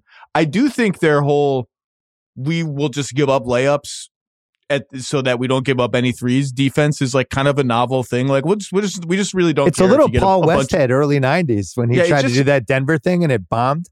It feels a little circusy to me on some. Like that Hawks Pacers game that was 150 something to 150 something. By the third quarter of that game, I was like, I'm now it was like an all-star game. It's like, all right, the 17th alley-oop in the first quarter. I'm like, okay, I've seen the game now. Like I'm a little bored now. It was like watching when you watch volleyball and there's just so many points, you start to become numb to the points. I've really enjoyed having them in the league. And no, they're fun. They were 11th thing is really list. Weird because they got healed in Halburn for Sabonis. And just that they traded a guy who is now like a guaranteed top 10, top 12, wherever he is for the next 10 years. You would think that's a disaster, but I kind of feel like the Kings would do it again with what it's done for Fox. I think they run the trade back. So you have this trade that's like the most important trade Indiana's made this century. Now, maybe if you did true serum with Sacramento and put 5 vodka shots in Vivek, maybe you'd be like, man, maybe we shouldn't trade Halburn. But I still feel like they doubled down on Sabonis. They gave him the giant extension. I don't know if it's like huge regrets, but can you remember another time somebody gave up a guy like that? And it's not like, oh my God, their fans being devastated that they gave him up. It's just not there in this trade. Yeah, I also can't really remember a time where a team didn't make the playoffs for 16 years, so their fans would be happy with like any level of base competency, which the Kings have achieved with this team. Yeah. So, by the way, Kings, one of the most fun trade deadline wildcard teams right now because they're 19 and 13. Got some pieces. They're on the same win-loss pace as they were last year. Point differential just about 0 at this point, and they lost at home last night to Charlotte. And they benched Kevin Huerter, who's now they starting Chris Duarte over him. Harrison Barnes. There's some Davion Mitchell just kind of out of the mix. Like I liked Anunoby. I like them as an Anunoby fit. I think they had some. Obviously, they didn't get OG Anunoby, so they must have had some hesitancy, or they didn't. I think it was more they didn't have the piece that Toronto would have wanted and was gettable. But are you saying you think like when Cleveland traded for Mitchell and Minnesota traded for Gobert, and it was a little bit of a, ooh, okay, I guess you guys are going for it. You think Sacramento is the number 1 draft pick for, whoa, you just gave up 4 unprotected first rounders because you're doubling down on Fox and Sabonis? I don't know about this is what we're doing? That's the thing. They don't have 4 because they still owe the one to Atlanta for Huerter. I don't think a deal that big, but I do sense like some in the next 2 or 3 weeks, they're going to have to decide, does our record more accurately reflect the quality of our team, or does our point differential more accurately reflect the quality of our team? And if it's the latter, how much risk are we of not making the playoffs, of falling into the play-in where anything can happen? We could not even make the playoffs. And if we think that risk is substantial enough, like how aggressive are we going to be? I just don't know who the player is that they're going to target. Exactly. And if they're not going to give up Keegan Murray, that's going to take them out, and they shouldn't. That's going to take them out of a lot of conversation. I don't. No, I've mentioned them as a Levine fit, like because offensively, we know they like them. They try to sign him. That's I forgot about that. They were now this is a different regime there, but they were the offer sheet team. Conceptually, he fits on offense between Fox and Sabonis and would be the third guy with the ball, which is the role that I think he needs to be much more finisher than initiator. But the contract is huge. The Bulls have been better without him. Yeah. And you're just punting defense forever and ever and ever if you're playing those three guys together. I don't love it. I don't see them doing it, but I don't know. Just they and Brooklyn are my two trade deadline wild cards. I can't figure out what they're going to do. Brooklyn doesn't have their pick. They don't have their pick, but they have picks from other teams. Right. And they have veteran guys that other teams would want that may be expendable, like your Finney Smith and Royston. They just have like a lot of ingredients and they're sliding down the standings. They feel ripe. Those situations feel ripe to me for something unexpected. That's all. Yeah, because with Brooklyn, it doesn't make sense for them to bottom out. So they actually have incentive to get better. In Sacramento, I like Keita, the guy the Celtics got, who I think he was like the 37th or 39th pick for Sacramento 2 years ago. And Sacramento just didn't offer him the option and he left and the Celtics got him. And he's something like could he be like a clumsier Zubats 2 years from now? I don't know. But he's clearly, if you're going to have 15 guys on your roster, he's something. So I asked somebody, when the Celtics were in town, I was talking to a couple of different people and I asked somebody like, how'd you get Keita? I don't understand that. Like, why did the Kings give him up? And they said, because they're the Kings. And that made me think, like, even though things have gone well for the Kings the last couple of years, there's still some prove it to us with the Kings. That I know you made a couple decent trades, but I'm still not sure teams trust the infrastructure from a common sense standpoint, which makes me wonder, would that be a team that makes a crazy trade? So I think we're seeing this the same way. Should we go rapid fire through some more picks? Yeah, we're almost done here. Go. So I'm gonna eschew a couple of my chalk picks just to shake it up. So I have OKC, Denver, Phoenix, Milwaukee. I'm gonna take. This is gonna surprise you. I really like watching Houston. I'm gonna take the Houston Rockets as my next team. I just think, even on nights when Jalen Green is like 3 of 16 and gets benched in the fourth quarter, I'm still curious about every time Jalen Green has the ball, what's going to happen. I love Jabari. I love Eason. I love Şengün. The veterans have been fun. I think they're a fun team to watch. Houston Rockets. Had them in my top 10. The Jalen Green thing will be, they're going to be my next pick. The Jalen Green thing will be what makes or breaks whatever they're supposed to be this year. I still don't 100% love Van Vliet as somebody who has the ball a lot in the last 5 minutes of a game.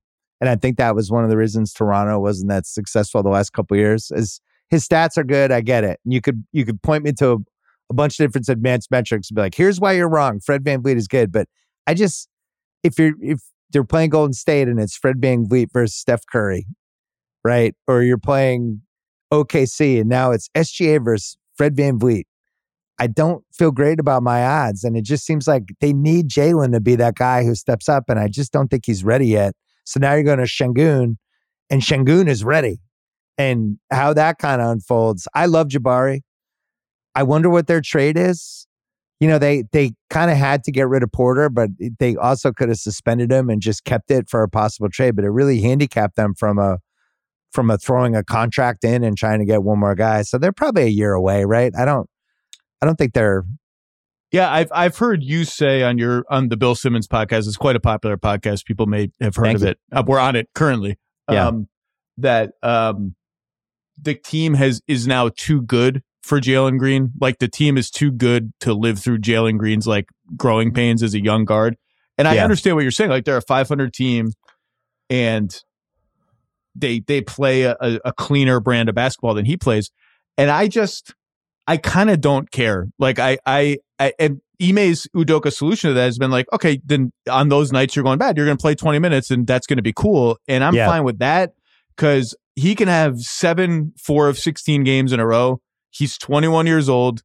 You've put him into trades. I can't remember where you had him traded. Well, I think he has real value. Like, no, if I'm Houston, you haven't named a trade on any of your podcasts that I'm doing. If I'm Houston, I'm holding on to him tighter than maybe you have in some of your fake trades. That's fair. And if you don't think you're going anywhere this year, maybe use the next 5-6 weeks to figure out, what do we actually have here? Is this a guy that could be a real creator in the last 5 minutes. He's got the perfect coach. I mean, I love Ime. And I just feel like whatever his potential is, Ime is going to get out of him on both ends, especially. Like, he's not going to let him slack on defense. He's going to hold him accountable. If he's not doing stuff that, like, he's just, Ime's got it. My next team, man, I almost want to break your brain, but I'm not going to do it. I actually have Sacramento because they're a West Coast team, which I like.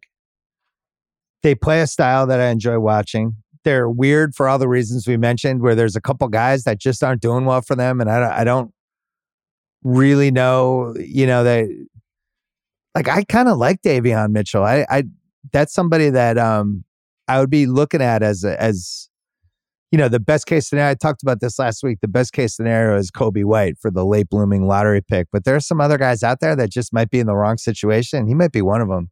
But so he's back in the rotation now. And finally, that's been a little bit of like Keon Ellis was actually playing okay. Like is this like a trade? Showcase? Is this a trade showcase thing going on? I feel like it's a showcase. But the big thing with them, Fox has been so good this year. He's one of the 5 guys averaging 30 a game, like a legit 30, not like a 29.6. He's 30 a game. Yep. And he's the best version of himself at this point. His ability to get to the rim, how he's using some of his lefty backboard shit that he does. And he's really, really good. So it's fun to watch him. I was thinking, like, with the All-NBA, you got Luka and you got SGA and you got Halliburton and you got Curry just for the guards, if we're doing it old school with the guard spots. But then you also have Fox, you have Maxey averaging 27 a game, you have Ant Edwards, you have Dame Lillard. Like, this guard, figuring out 6 guards in the old school way is going to be impossible. Instead of the electronic ballot that we all get to vote, we get the Ernst & Young electronic online ballot.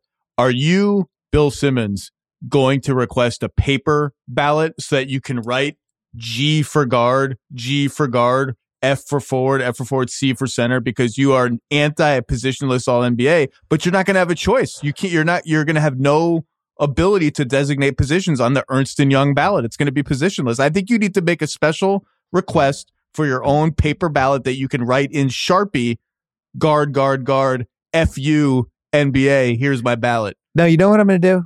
I'm going to still do guard, forward, center. How? I'm just going to do it. I'm going to pick 5 guys in my head, and I'm just going to do it the way I did it. I'm not throwing away. But you're not going to be able to years. Tell the NBA, this is what I've done. Ha ha. I'll tell them on this podcast. I'm not throwing away 78 years of history just because you got peer pressured by a couple people on Twitter. It's like my least favorite thing Adam Silver has done in the last 10 years. Don't get peer pressured. Oh, I'm sorry, Jokic and Embiid play the same position. I'm pretty sure it didn't bother Bill Russell and Will Chamberlain.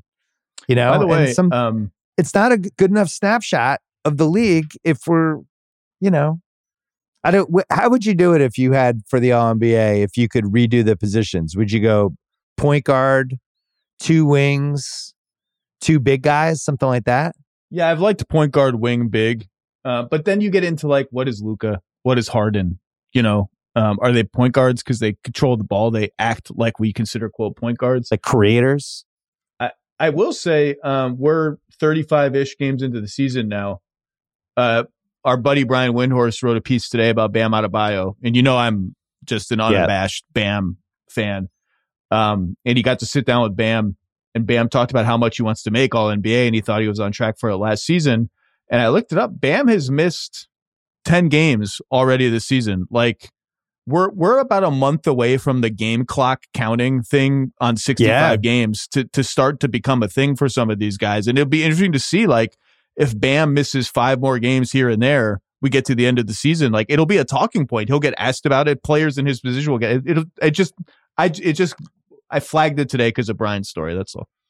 I'm a huge Bam Adebayo fan and have immense amounts of respect for him. Bam, you're not going to make the All-NBA team this year. I'm just going to tell you now, it's not happening. I didn't ask to be a part of this. It's not going to happen with positionless players. He has no chance. Okay, can I make my next pick? Are you done with your Kings? Yeah, let's go. This episode is supported by State Farm. If you've ever been in an accident and you're okay, but you know what happened? Your first reaction is going to be, man, why did that happen? If you ever buy a new house or a new car or a new anything, there's this little rush you get when you're like, I did it. I made it happen. But really, the only words you need to remember are, like a good neighbor, State Farm is there. State Farm has options to fit your unique insurance needs, meaning you can talk to your agent to help choose the coverage you need, have coverage options to protect the things you value most, file a claim right on the State Farm mobile app, and even reach a real person when you need to talk to someone. Like a good neighbor, State Farm is there. Learn more at statefarm.com. This episode is brought to you by Lincoln and the all-new 2024 Nautilus Hybrid, featuring a customizable 48-inch panoramic display, available Revel audio system, and available perfect position front seats with active motion massage. Oh my God. The world isn't wide enough. Visit Lincoln.com to learn more. Some models, trims, and features may not be available or may be subject to change. Check with your local retailer for current information. Lincoln and Nautilus are trademarks of Ford or its affiliates. So you have OKC, Denver, Phoenix, Milwaukee, Houston. And you're just handing me maybe the greatest show in the NBA right now, which is night after night, Joel Embiid has 35 points in three quarters. It makes it look so easy that it's ridiculous. And when it's not looking so easy, Tyrese Maxey's just zooming up and down the floor. And it's just... I gave it to you because you're my guest. It's just boom, clean, done. I have nothing more to say other than I can. It was interesting I will say this as gently as I can. Philly Bulls was the NBA TV game last night, which meant that the Philly broadcast was also on NBA TV. And it was fun to see the announce team, Kate Scott and Al Abdelnaby, go into their usual Philly homerism and then remember, like, oh, there's other people outside of Philadelphia watching this broadcast, and then self-correct in real time. Can we just tone it down like 10% on the homerism scale? I think the local announcing situation has never been worse. I don't know what's happened. And you mentioned how good Eddie and the Phoenix guys are. To me, it's like an anomaly now when I hear a good local broadcast. It's just I'm not going to go that far. I just don't like the ones where it's just like we exist. Let's do better, everybody. We exist in like a Truman Show world where, you know, it's all one. I don't know. Don't just give me. You can be funny and entertaining and not discuss the game through blue colored glasses or whatever. Anyway, that's all. Last night they were very aware of it. That's also follow the rest of the league. Yeah, like, that's not that big of an ask. I heard somebody on a game recently in the last week wonder if Wembanyama was going to make the All-Star team. Well, but could that be cast as like a fan vote thing? Like, were they curious That's about his like only chance because he's not even one of the 6 best centers in the West. So I'm going to say he's not going to make it. One last thing on Philly. Embiid and Maxey together are averaging 60.7 points per game. As far as I can tell, nobody has cracked 60 since Will Chamberlain was in his heyday of scoring lots of points, and him and Paul Harrison had 72.3 in like 1962. Wilton picked one of 4 different Paul teammates. But we had 60. Yeah, like Shaq and Kobe. Like we had Durant and Westbrook. There was a Curry Steph year, and people always kind of settle in the 55 to 57 range. For 2 guys to average 60 points a game, it just makes me think like, this is kind of what happened to baseball when the home run stats got so crazy you couldn't even compare them to old seasons anymore. And I'm starting to wonder if that's happening with basketball. And by the way, Embiid, they were up by 1 million against the Bulls at the end of the third quarter. And so it was possible that Embiid would not return to the game. And he was chasing the 30.10 rebound streak hard at the end. He had 28. He had like 26, 28. And he got fouled with 1.3 seconds left, shooting foul with 29 points. And it was clear like no one else was touching the ball. He was going to try to get fouled or score. It's just a fun because I think it's up to 15 in a row or something, 30 and 10 games. So I'll take Philly. Lots of free throws, but I'll take Philly. Are you aware of the LeBron 10 points a game streak? Yeah. It was in the thousands, wasn't it? Yeah. Somebody told me that to watch any Laker game where even if the Lakers are down 30, LeBron's going to still get to 10 points. It's at I guess it's almost 1,200 now of 10 points in a row. And it's over 200 more than Michael Jordan, and nobody else is like within half of it. And I do think it's one of those things, he finds ways to keep invested in the day-to-day of the season. I do think it's one of those things he cares about. Like Halliburton was going for that. I didn't even know this was a streak. I was excited. I was like, whoa, this is a thing that exists? 1,200 games in a row of 10 points? That's fucking crazy. Halliburton was going hard after the 20th assist the other night. Like, I love this stuff. I don't care. All right, let's do one more each. Okay. I'm gonna get. I think we have to do a team that's under 500 for our last pick. Okay, that's fine. It's a little disappointing on my end, but it's fine. I'm gonna take the Utah Jazz. Ooh, that's a good pick. Frisky right now. Only 2 games out of the play-in tournament. Another West Coast team. It's one of those teams where I like 11 guys on the team. They bring in another guy. I'm like, oh, I like that guy. Oh, I like that guy. Hey, that guy. Their rookie that they took is really good, and they're starting to have trouble keeping him off the floor. Keontae George. Well, I wish they would play Taylor Hendricks more. I mean, they don't have space for him, but when he's played, he's been fun too. The other rookie. It's a great trade machine team with Clarkson and Olynyk. I personally don't think there's any chance to trade Markkanen. And in general, they just seem to be in good games that are fun to watch. There's just a flow of their game. They're really well coached. And they play the Celtics on Friday night. That's going to be a really fun game. I'm going to enjoy watching it. So that's my last pick.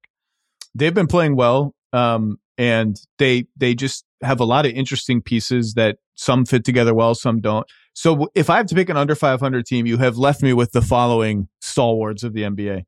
Yeah. Atlanta, okay, which got 35% more watchable with Jalen Johnson's return, but is still not a fun watch. Really tough. Toronto, DeJounte Murray's, whatever happened to him this season is upsetting. Toronto, a little fresh jolt of something, but Charlotte is dead last on my list currently with LaMelo Ball injured. And just everyone, like Terry Rozier's missed games here and there. Just someone's always injured. Washington is 29th on my list, so that's a no. Detroit is 28th on my list, so that's a no. Brooklyn is 27th on my list. I find them strangely boring to watch. So now I've got worst crowd court vibe situation out of the 30 teams. It's just it's a bummer. There's not a lot. No force. There's no force on that team. I guess by default I have to go Memphis just because Morant is back, and that's both a good team.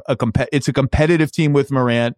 Smart's back, Kennard's back. Like, I'm starting to see what their team could actually look like. And Morant, Bane, Jackson, like, we know that's a good foundation. And Morant is just a highlight machine. So I'll take Memphis. That's pretty easy. I can't take it. I want to take. This is why when I did my actual League Pass rankings before the season, I think I had San Antonio 14th.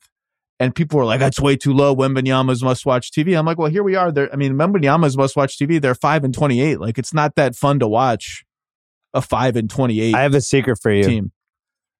They were 30 for me. Whoa. I've had it with them. 30th? You can't have Wemby 30th. It's not a Wemby thing. It actually, the fact that they have Wemby is one of the reasons they're 30th for me. It's such a disgrace, the team they put around him and how they play, and just that they thought this was a good idea for him to spend his first season on this crap team that has no point guard, I don't even know what their offense is. They get killed every game, and it makes me mad because I think Wemby's good. Like, this is not how you build. I think he's good. Yeah. He's a really good player who's really interesting, and to just say this guy doesn't need to play with a real point guard is fucking stupid. And I've gotten to the point, I hated the Sohan thing from the get-go. Now I've gotten to the point, like, the Celtics killed them. The game was over in 5 minutes on Sunday. It just makes me mad. It's like, this guy shouldn't be on this shitty of a team. They had options. They had cap space over the summer. They blew all of it on second-round picks. Great. Just the general demeanor of the team is like, they don't care. It's like, they should care. We don't know how many. I watched Ralph Sampson came into the league and 83, and it was like, oh, we'll have Ralph Sampson for 20 years. These tall guys, you just never know, and they're just wasting a year of his career. So I don't like it. That Vassell is pretty good. Yeah. And Keldon Johnson's pretty good, who's now coming off the bench. Would Keldon Johnson play for any contender more than 10 minutes a game? I think so. Two guys. Now he might play for the Celtics? I think he can play for the Celtics. For the Celtics, he's 15 a game, 10 to 15 a game. For other other play more teams, than 12 minutes for OKC? I think you could find 12 minutes for him at OKC. Yeah. But the rest of the team isn't very good. I have to ask you, though, is this all just residual bitterness, Bill Simmons, that the Lakers don't have to pay Austin Reeves like $30 million a year on average for the next 4 years? Is that what this is really about? Does it go back to the Lakers? Done it. They would have paid him 98. Of course they would have. I did a whole thing about the Spurs last week on my pod. The Murray trade was great. Murray trade was great. Other than that, the last 4 years are not defensible. And how they handled last summer is not defensible. What the situation Wemby is in right now from a basketball standpoint is not defensible. And I think Pop, if this were football, like the way we treat football teams and how on it people are, like even Belichick, people in New England wanted to dump Belichick halfway through the year because they lost that game in Germany. Belichick's won 6 Super Bowls. I just think it's terrible what they've done this season. As someone who doesn't follow football at all, that was a fun sentence for me to journey along with. The Patriots lost the game in Germany. I'm like, what happened? Who'd they play? Midway through the year. The Berlin Bobcats? What happened? By the way, I screwed up. I'm one team short. Yeah, take a team. I'm gonna pass. This is like a snake draft. You get 2 in a row. Well, this is my last pick. I'm gonna pass on Orlando because their point guard situation really frustrates and annoys me, even though I like watching them. God damn it! Just shoot me in the head with this. Yes.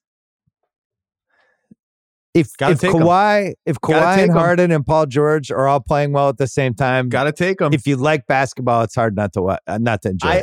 I had them 7th, and I only didn't take them because I wanted to spice it up with the Rockets. I think, look, just as a basketball science experiment, it's fun to watch, and the science experiment is working. And it's now Kawhi had the hip thing for a few games, which made everyone look great got, like, this week again. The PTSD, I got worried. Kawhi stuff.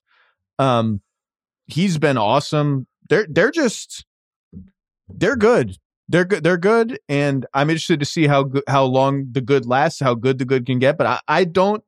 At first, the first 5-6 games where they were 0-5 with Harden, I watched every one because I was like, I just got to see how they're going to try to make this work, what the rotations are going to be, what the style of play is going to be, and it was so gross that I felt like I'm going to need to just detox from this. And now I'm all the way back in. Like I want to watch every game.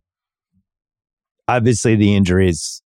3 guys I do not trust to be healthy a week from now. But when they're all healthy, it's pretty good. Kawhi this year is 52%, 43% from 3, 87%.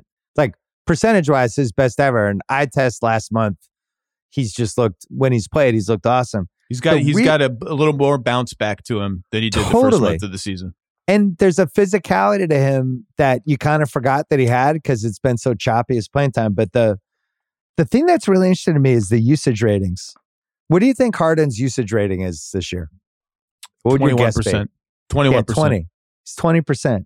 Paul George is 27. Kawhi's 26. The big thing for me was, how are these 3 guys who all succeed the most when they have the ball, how are they going to play together? How is that usage rate going to get split up? Just watching it, will it make sense? And it didn't make sense for 3 weeks. And now watching it, they've kind of navigated it. And this might be my big win this year was OKC, thinking that they were going to be a top 3 team. Me thinking the Clippers were dumb for this Harden trade, I'm not going to give up on that opinion being wrong, but that might be my big loss this year because they've figured, these guys are all so smart as basketball players. They figured out how to kind of share the pie. And then on top of it, Zubats has been unleashed now as this alley-oop lob guy that, it's almost like they got a guy and a half in the Harden trade. So yeah, he and Harden have real chemistry. They did not for the first 5 or 6 games. And I think part of the reason they figured out how to split the pie respectfully is that like Russell Westbrook just doesn't get a lot of pie anymore. He's playing like 15 minutes a game. He barely plays with Harden. Like that was early on. It was like, how are these 4 guys who all need the ball? And PJ, and how are we going to work PJ Tucker into this? And then they were like, You know what? We're actually not. Go over there, PJ. And they kept Mann and Powell in the trade. They still gave up too much, but they did keep those guys. And Powell's been good for them this year. They always have 3 guys who can create a shot with the ball. That's a pretty good shot. No matter who's playing, who's sitting, whatever. Will Kawhi stay healthy? I don't know. I think my Clippers kind of shit detector of, did they rope their fans back in? These fans that have just been kicked in the nuts now for 4 decades. They have. And that makes me nervous. Do you get to carry your season tickets over to the new arena? How does that work? How much do you have to? How much does the price go up? Like how does it work for you? Me and my season ticket partner Mike Tolan, we locked down for the next couple years. They locked us up, and then they traded for Harden, and I was so mad. I was like, how do I get out of this? Because I'm just like, I can't watch this guy. I just can't. I can't do it. But now they're pretty fun to watch. I'm like, all right. New arena, maybe this will be better. I mean, the big thing is they get the worst dates. You know, who's going to play on New Year's Day at 7:30? Oh, I guarantee it's going to be the Clippers. Who's going to play the Friday 12 o'clock right after Thanksgiving? It's going to be the Clippers. So now they have control over dates that are going to be way more, the traditional Wednesday, Friday, Saturday type of games. But yeah, if you're thinking like this was the biggest gamble of the year, so far, it's you got to say it's worked. I mean, they have no future. They're tied into these guys, but do they have a chance to make the Western Finals with the team they have if all of them stay healthy? They do. Yep. Don't you think? Yeah, absolutely. So that's kind of me semi-admitting defeat, but then one of these guys could get hurt tomorrow, and it's like, all right, told you they were going to get hurt. Not to sidetrack us or whatever, but I do think it's interesting that teams with the following players did not appear in our draft. Yeah. Luka Doncic, LeBron James, Zion Williamson, Anthony Davis. Donovan Mitchell, I guess, if you want. Some big teams we concluded were not in the 15 or whatever most watchable NBA teams. It's a loaded league. This is where we are. All right. Anything you want to plug? No. Okay, good. So I'm going to pop on your pod either next week or the week after, and we'll continue this. We'll be a little closer to trade deadline stuff and things. When do you think our next trade's going to be? I don't know. You've had some doozies recently. I mean, you were all over the Barrett for Anunoby.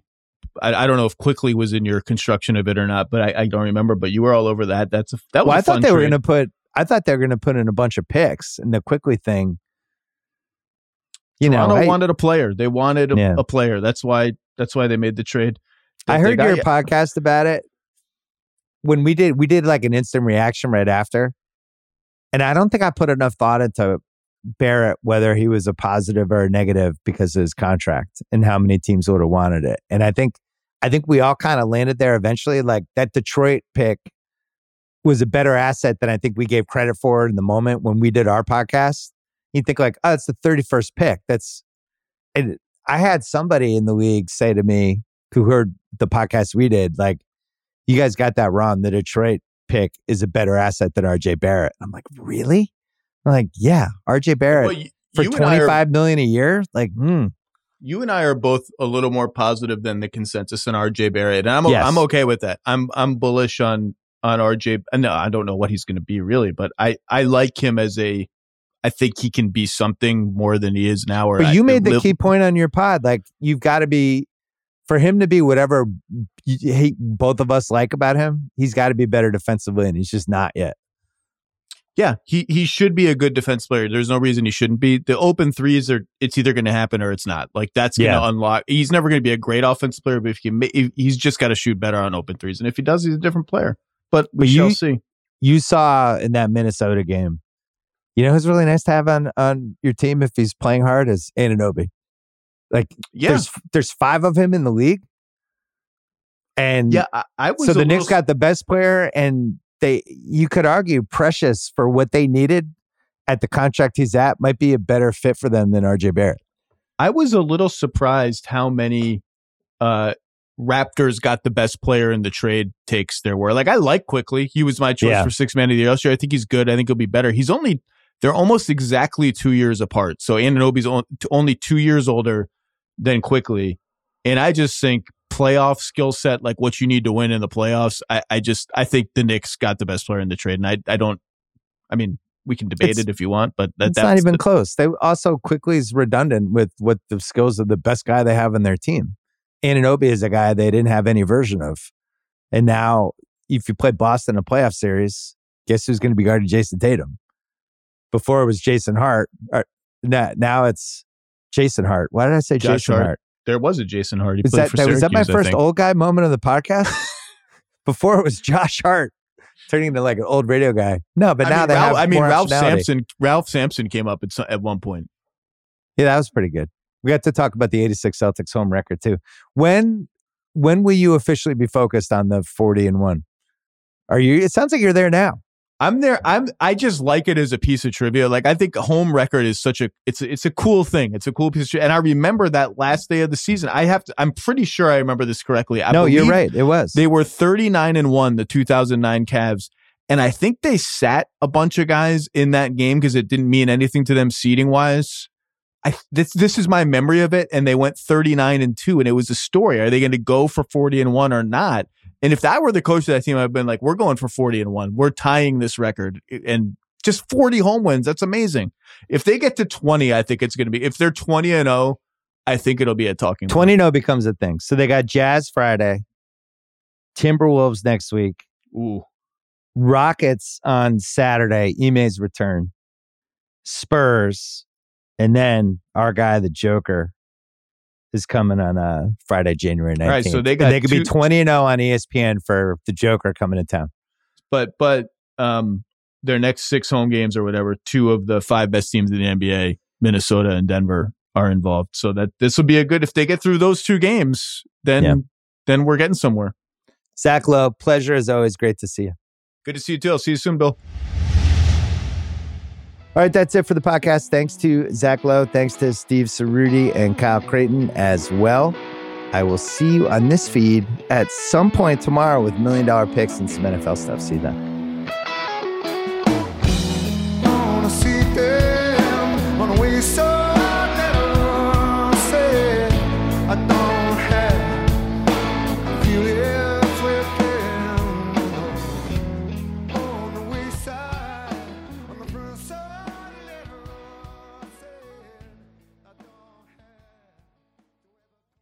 Must be 21 plus in present select states. FanDuel is offering online sports wagering in Kansas under an agreement with Kansas Star Casino LLC. Gambling problem? Call 1-800-GAMBLER or visit FanDuel.com/RG in Colorado, Iowa, Kentucky, Michigan, New Jersey, Ohio, Pennsylvania, Illinois, Tennessee, Vermont, and Virginia. You can call 1-800-NEXT-STEP or text NEXT-STEP to 53342 in Arizona.